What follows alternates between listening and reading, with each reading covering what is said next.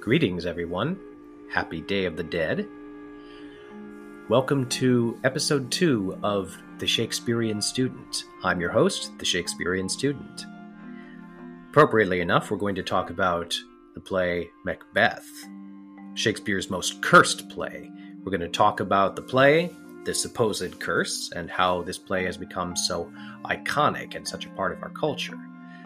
It's inspired many other terrifying stories. Like churchyard weeds, these terrifying ideas come back every year, and like a vampire, they are immortal. But we can see these ideas reflected in many other works of fiction, but I'll focus on 2. The Telltale Heart by Edgar Allan Poe, and the popular TV show Breaking Bad. So we'll be exploring the characters and motifs that Shakespeare planted in his play, and other writers unearthed for their own. Now, I should begin with a bit of a disclaimer. I've played Macbeth, so I'm very familiar with the curse. My production had its personal clashes, but we largely ignored the curse, and nothing major untoward happened. That said, this was a touring production, and when we got a review of the play, our reviewer was actually so terrified of it that she literally didn't dare write the title character's name, which was a bit confusing. So the fear of the curse is a very real thing. But I would argue, and I'll get to this, that the play's curse is much more of an invention by overzealous actors than any actual supernatural elements. That said, if you're interested in the curse, or if you enjoy the spooky nature of the play, you might want to consider signing up or signing your children up for my outschool.com class aimed at kids aged 13 to 17. I'm doing a class called Macbeth, an interactive educational experience. It starts out with a video, and it goes on to a online quiz, and then it concludes with a digital escape room that I've designed, where you have to escape from a cursed castle before the witches get you. So if you're interested, please sign up at outschool.com. This week only, there's a $5 discount in honor of November the 5th. So let's start by reminding you of the plot of Macbeth. So Macbeth starts out as a loyal Scottish nobleman, famous and respected for putting down a rebellion. He meets 3 witches who prophesy that he will be king, and his friend Banquo will be the father of kings. Now, the prophecy awakens Macbeth's dark ambition. He starts thinking about killing the king.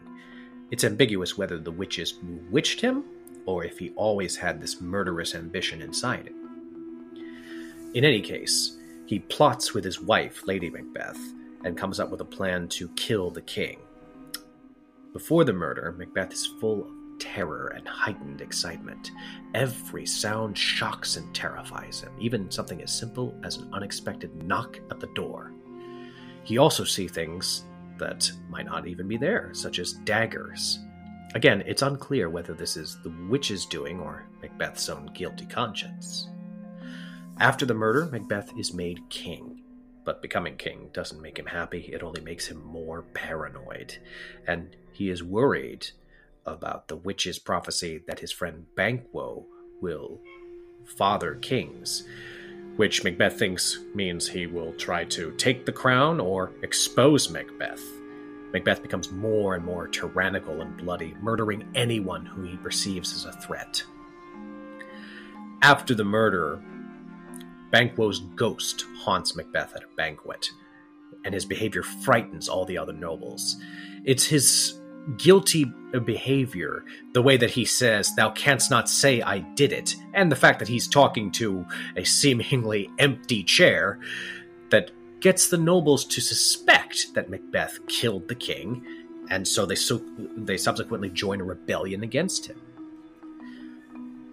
At this point, Macbeth starts a terrible downward spiral where he loses his will to live and any joy in life. Even while his enemies rally together, Macbeth has no fear or joy. In the end, Macbeth is defeated in a duel and his head placed on a pike.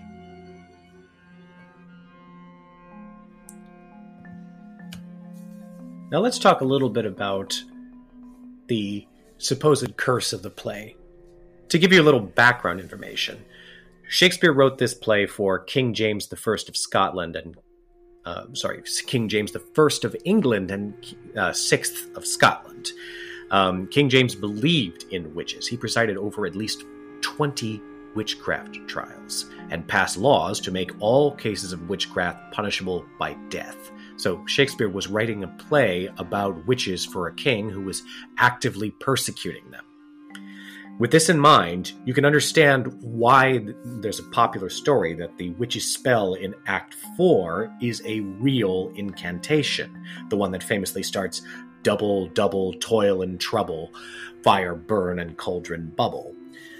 Now, there's no evidence that Shakespeare ever met a real witch, but it is true that the witch's speech is unnerving and different, and that's by design. As I've talked about in many of my lectures on verse, the norm for a Shakespearean character is to speak in iambic pentameter, which is to follow this rhythm: da-dum, da-dum, da-dum, da-dum, da-dum, such as "The bell has rung and now it's time for class."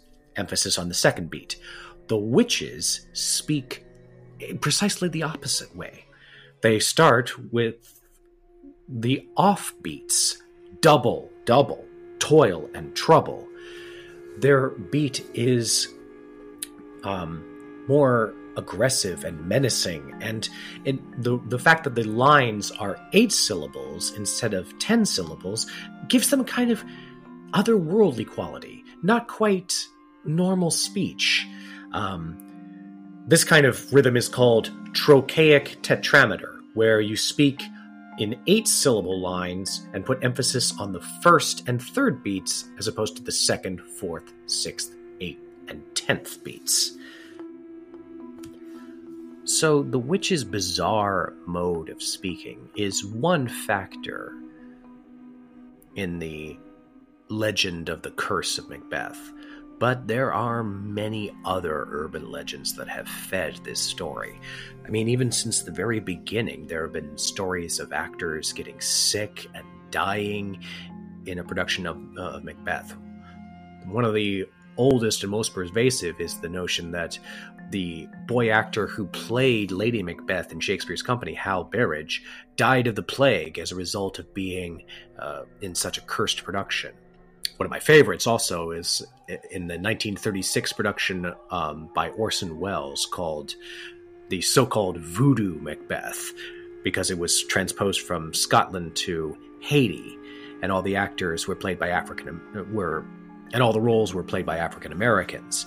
Well, there was a reviewer who published an unfavorable review saying that the play was a waste of tax dollars because it was subsidized by the government, and he subsequently fell sick of a strange African fever and died.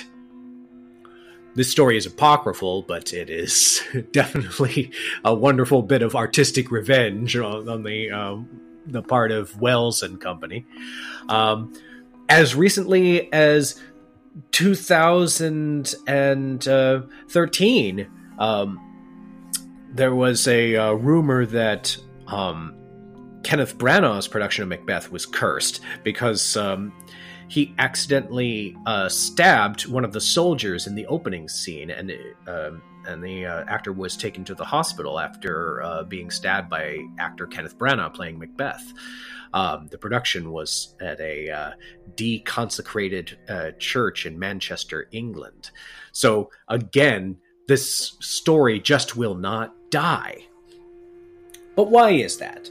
Let's talk practically for a second. The curse is very useful for actors, especially for the actors playing the witches and Lady Macbeth. It's easier to pretend that you're summoning dark forces if you believe they are real. Likewise, it's easier to fear Macbeth if you're afraid to speak his name. Ask any Harry Potter fan. Fear of a name increases fear of the thing itself. So this is one reason why the curse of Macbeth is so pervasive. Now I'm going to talk about why the play itself is so pervasive.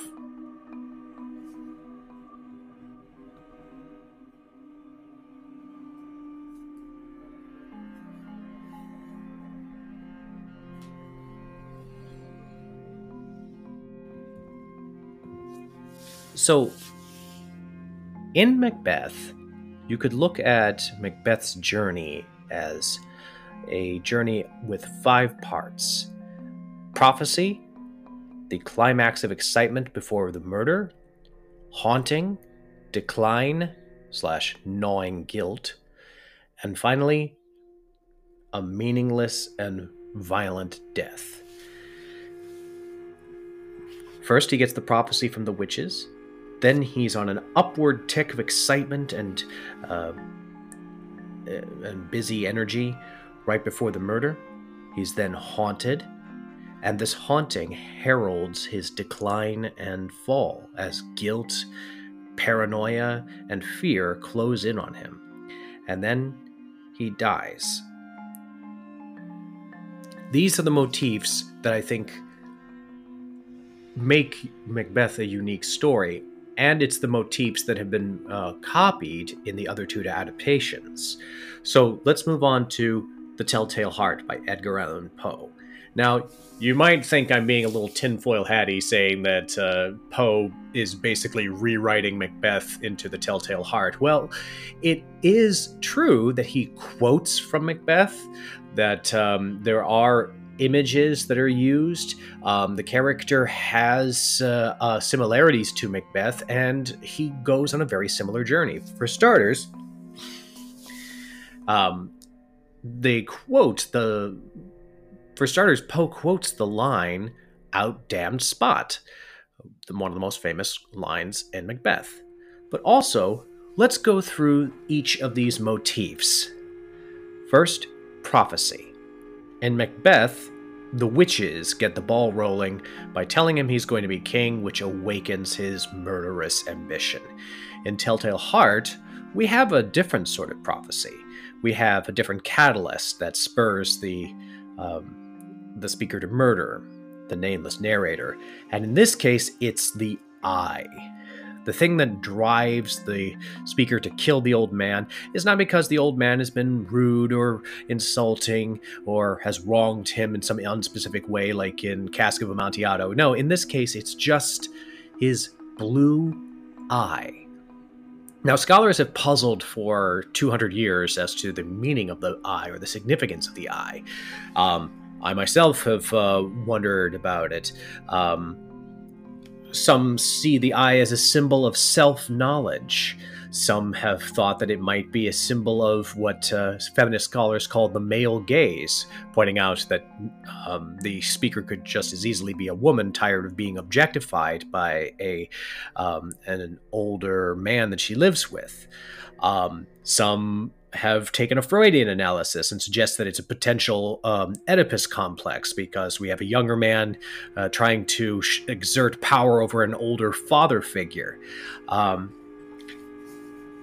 I wonder if it's an identity symbol. The eye, of course, is the window to the soul and also a symbol of discovery or self-knowledge. Maybe the person has an identity that they are not comfortable with or wish to hide from the world. One thought I had was that what if the person is a closet homosexual and is trying to hide it from other people and is afraid that knowledge will get out and they will be discriminated against. It could be a symbol for addiction. We know that Poe was addicted to alcohol and opium. So he could write a very poignant story about a man struggling with his addiction and fearing that it is getting out. And then he internalizes the eye as a symbol for, no, people are going to find you out. And therefore, the only way to purge that fear is to kill the old man and symbolically destroy what he does not wish people to see. Another argument, which I think works very well in the context of Macbeth, is that the speaker is a soldier who has PTSD and wishes to symbolically destroy a symbol of all the horrible things he's seen and done through war. Sartre, when he adapted Macbeth, made him a character who is suffering from PTSD and has seen the horror of wars and is starting to question whether or not killing in the name of a king is justified with the horrifying cost that it brings on a soldier's psyche. With this in mind, it works quite well to have a similar character in Telltale Heart, especially since clearly this man has no problem with killing. What he does have a problem with from the very first line of the story is you calling him mad, mentally unbalanced. Perhaps this man is a soldier who has suffered severe mental strain and is afraid of appearing weak or crazy. In both stories, themes of toxic masculinity come up. In Macbeth, he talks about how I dare do all that may become a man, who dares do more is none. And then Macbeth becomes more and more of a monster as he indulges in his murderous impulses. In this case, we have a man who gleefully engages in murder, but is afraid to be judged as crazy because of it.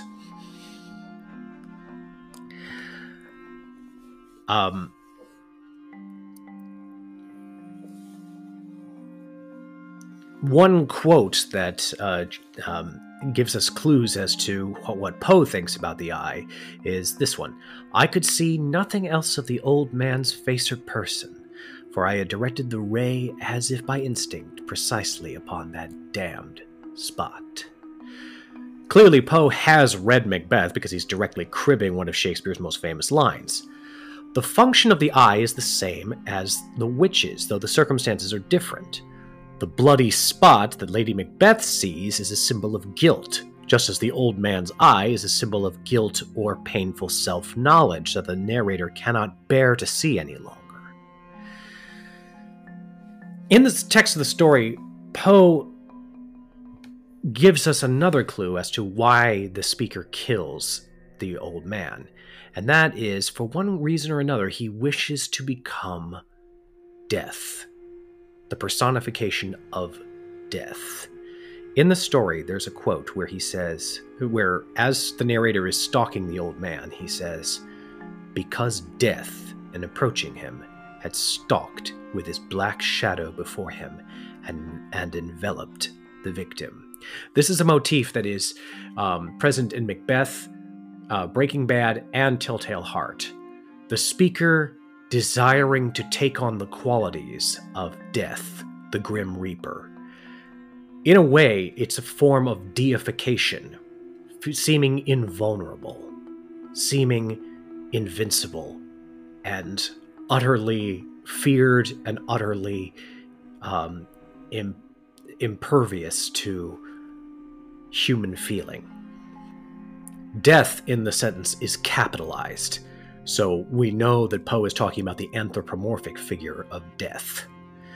It is sort of similar to how Macbeth, just before he kills the king, says, hooded murder, capitalized, alarm by his sentinel the wolf, whose howls his watch, thus with his stealthy pace moves like a ghost. Both men are play acting at being death right before they commit a murder.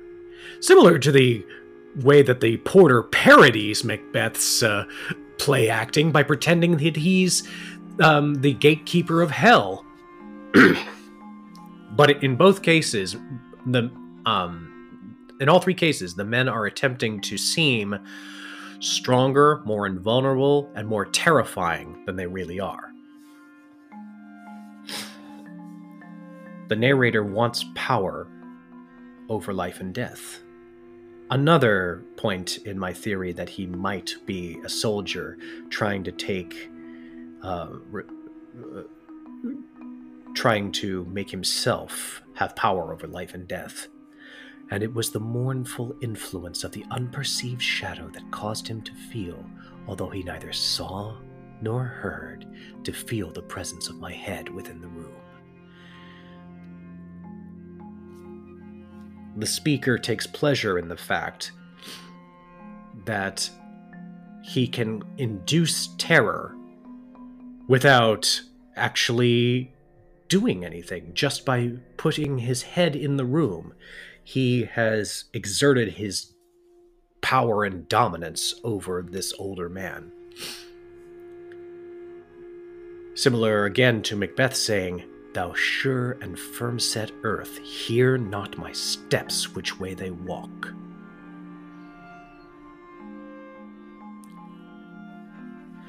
Another motif that both these men share is that even though they wish that they are the non-corporeal figure of death, as they get closer and closer to the murder, they are more and more aware of how far they fail to embody this non-corporeal entity.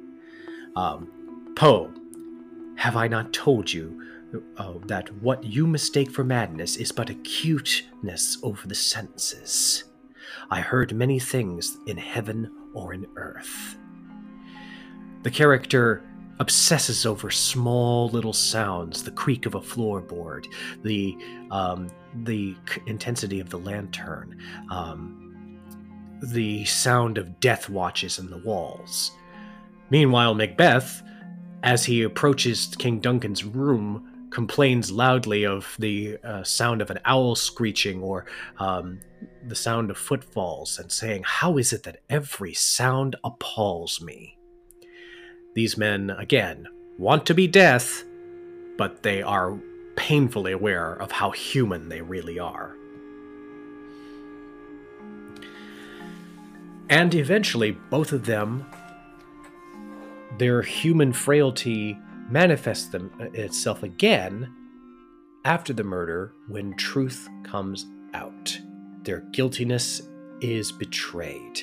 Macbeth's guiltiness is betrayed when he sees Banquo's ghost at the banquet. It exposes him as paranoid, murderous, and borderline insane. And it's no coincidence that immediately afterwards the lords join Malcolm in the rebellion against Macbeth and proceed to storm his castle. The narrator of Telltale Heart, of course, he experiences guiltiness by the change of sight into sound. The eye is no longer the accusatory object, it is the sound of the old man's heart beating, which betrays where he murdered him and where he placed the body onto the floorboards.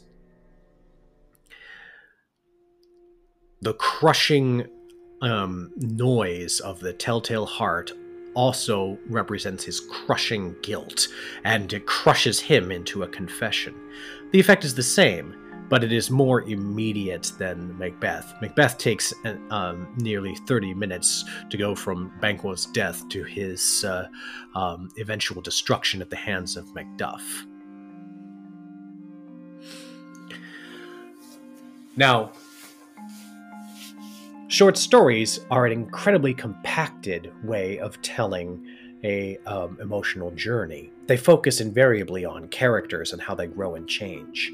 Plays are also a compacted form. We compress events, we compress time periods in order to squeeze it into 2 hours traffic on the stage.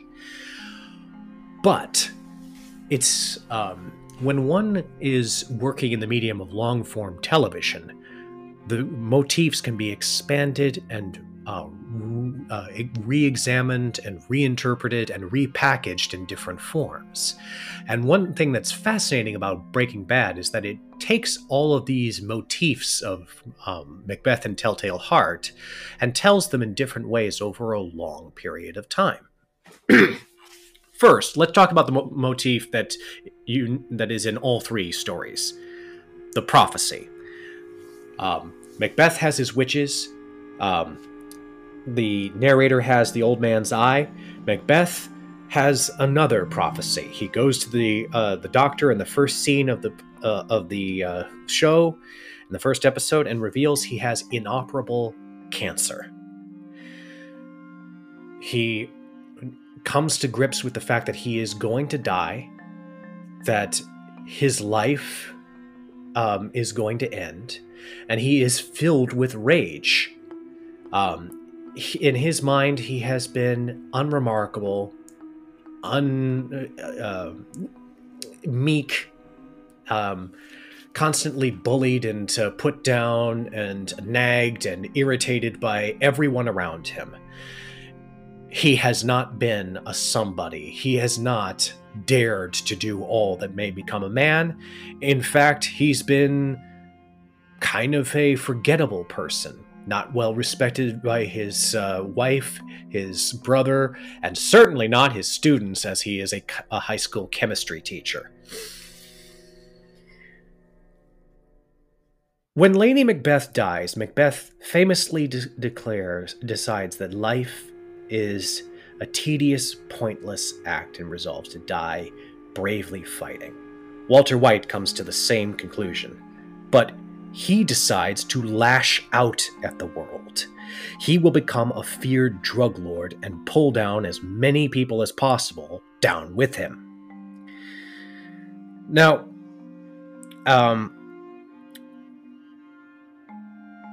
Walt becoming a drug lord is an act of rage. But as I talked about, Walt's rage comes from his feeling of inadequacy as a man. And because of that, the toxic masculinity elements that we talked about earlier also manifest in spades in Breaking Bad. Walt's anger with the world is intertwined with his fear of his impending death. So his progress through the drug underworld is an attempt to make himself equal with death. As I mentioned in Telltale Heart, Walt wants to be like death, merciless, fearless, random, and met with awe and terror by everyone. Each person he kills makes Walt feel bolder and more powerful. He even constructs a new name and a new identity for himself, Heisenberg. Incidentally, the Heisenberg principle, discovered by Werner Heisenberg, the famous physicist, states that it is impossible to predict how some particles will react in quantum mechanics. Walt, a chemistry teacher with a great understanding of science, is subtly telegraphing to the world that he is an agent of chaos, and nobody can predict what he will do next. Before he got cancer, he was straight and narrow, predictable, reliable, boring. Now he refuses all of that with his new identity as Heisenberg. One of Walt's most famous speeches is another attempt to deify himself, and it has very great echoes of Macbeth. Again, I've talked about how murderers have a heightened fear and a heightened awareness.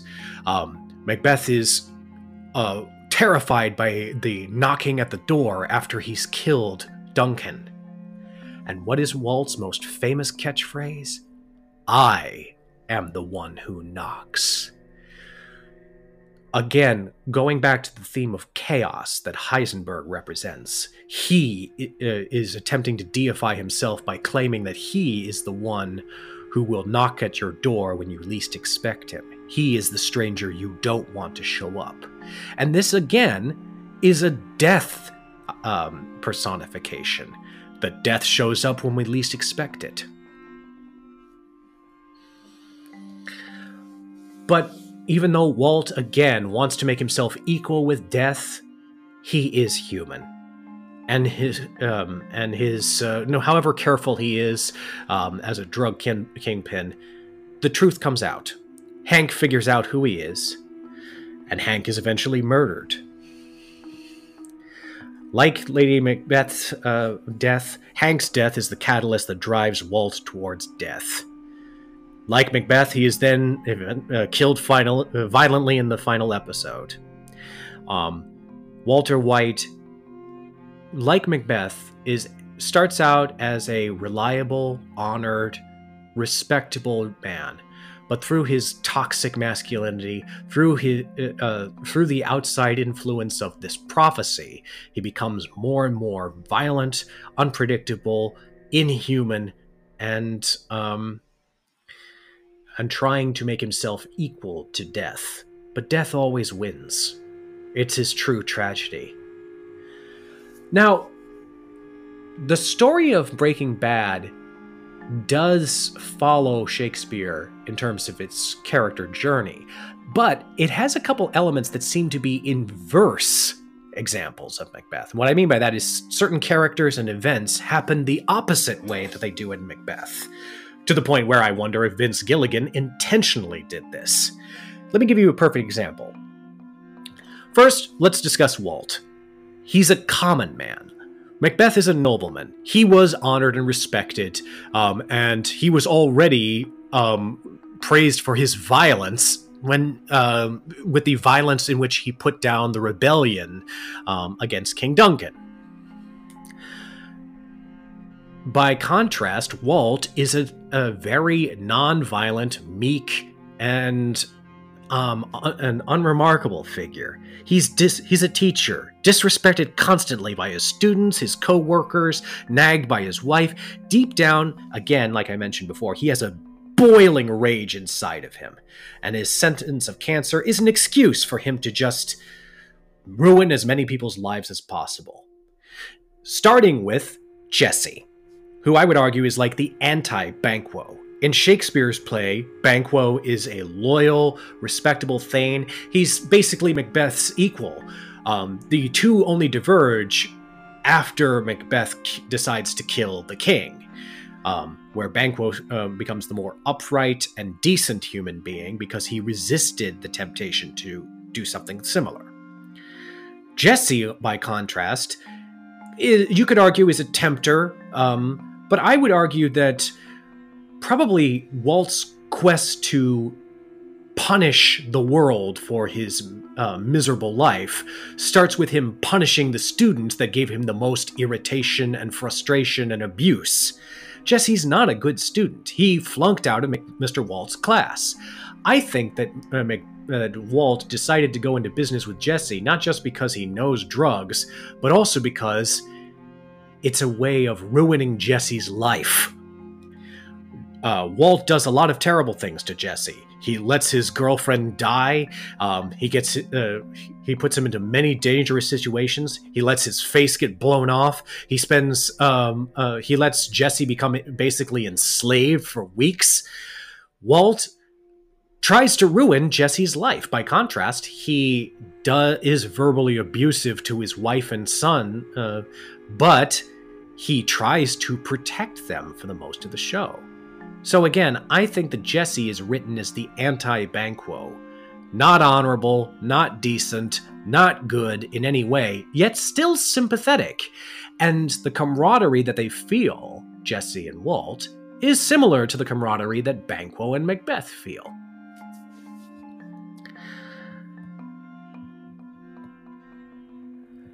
Now let's talk about Skylar, Walt's wife, and one of the most hated characters on the show. Skylar is a character that many people dislike because, at least at the beginning of the series, because she detracts from the action. If we in the audience are trying to feel pathos and purge ourselves of the desires that Walt indulges in, then Skylar is a distraction. So many people get frustrated with her because, in many ways, she's the anti-Lady Macbeth. She doesn't encourage him. She doesn't seduce him. She doesn't get him on. She doesn't push him to kill the king at first. If anything, she seems to pull him down into his mundane, boring life that he's trying to rebel against. But eventually, she's seduced by Walt's riches and helps him launder his money. In some way, she's better at it than he is. So she becomes Lady Macbeth more gradually, using the format of TV to her the creators used the format of TV to their advantage in showing her degeneration into a accomplice. But both characters at the same time have a breaking point. After Banquo's ghost haunts them, Macbeth pretty much is done with Lady Macbeth. He doesn't seek her advice. He doesn't talk to her. The only line he has to her is, "God be with you," as a way of saying, "Goodbye, I don't need you anymore." Likewise, Skylar, he no longer has any affection for her. She's useful for his money laundering, but he is no longer. But his self-love has eclipsed his marital love, so he winds up. Their relationship erodes through the course of the series. The final thing is that the final divergence from Shakespeare's plot is that Macbeth, you can play Macbeth as a character who fights his way to the end and has a little bit of victory in his final battle with Macduff, where he's going pell-mell against in a fight that he knows he will lose. I very much played it that way.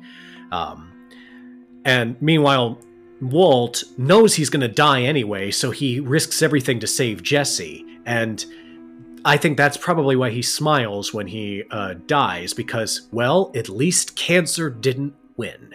He achieves that victory over death that he so wanted by just not letting cancer kill him, by dying on his own terms, dying as a badass instead of dying like so many other pathetic cancer patients.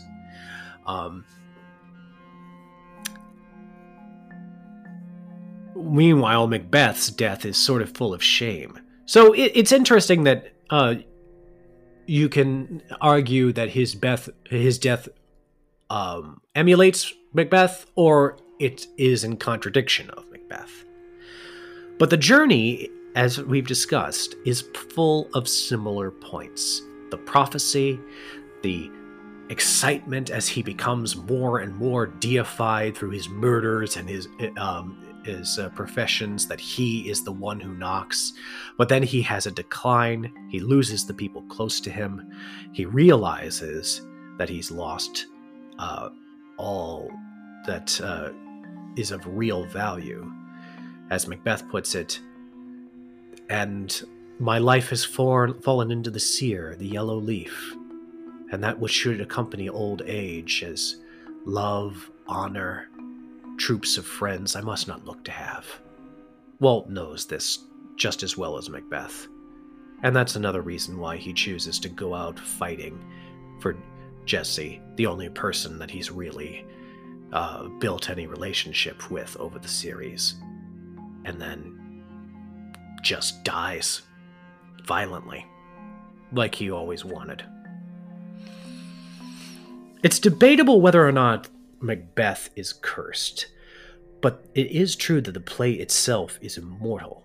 It touches on dark and forbidden desires within all of us: revenge, worldly riches, desire to become powerful, respected, and even fearsome. If there is a curse in Macbeth, it definitely is the curse of knowledge. The knowledge that everyone has the potential for evil, and the right trigger will let that evil out. However, that knowledge is also a necessary evil, and that is why it has transcended Shakespeare's play and become part of our culture, as evidenced by its adaptation in The Telltale Heart and Breaking Bad. I hope you enjoyed this podcast. I hope to see you again next time. Please feel free to look at my blog, shakespeareanstudent.wordpress.com. I'm also on Twitter and on TikTok. And again, please check out my library of courses on outschool.com. Thank you very much, and see you next time.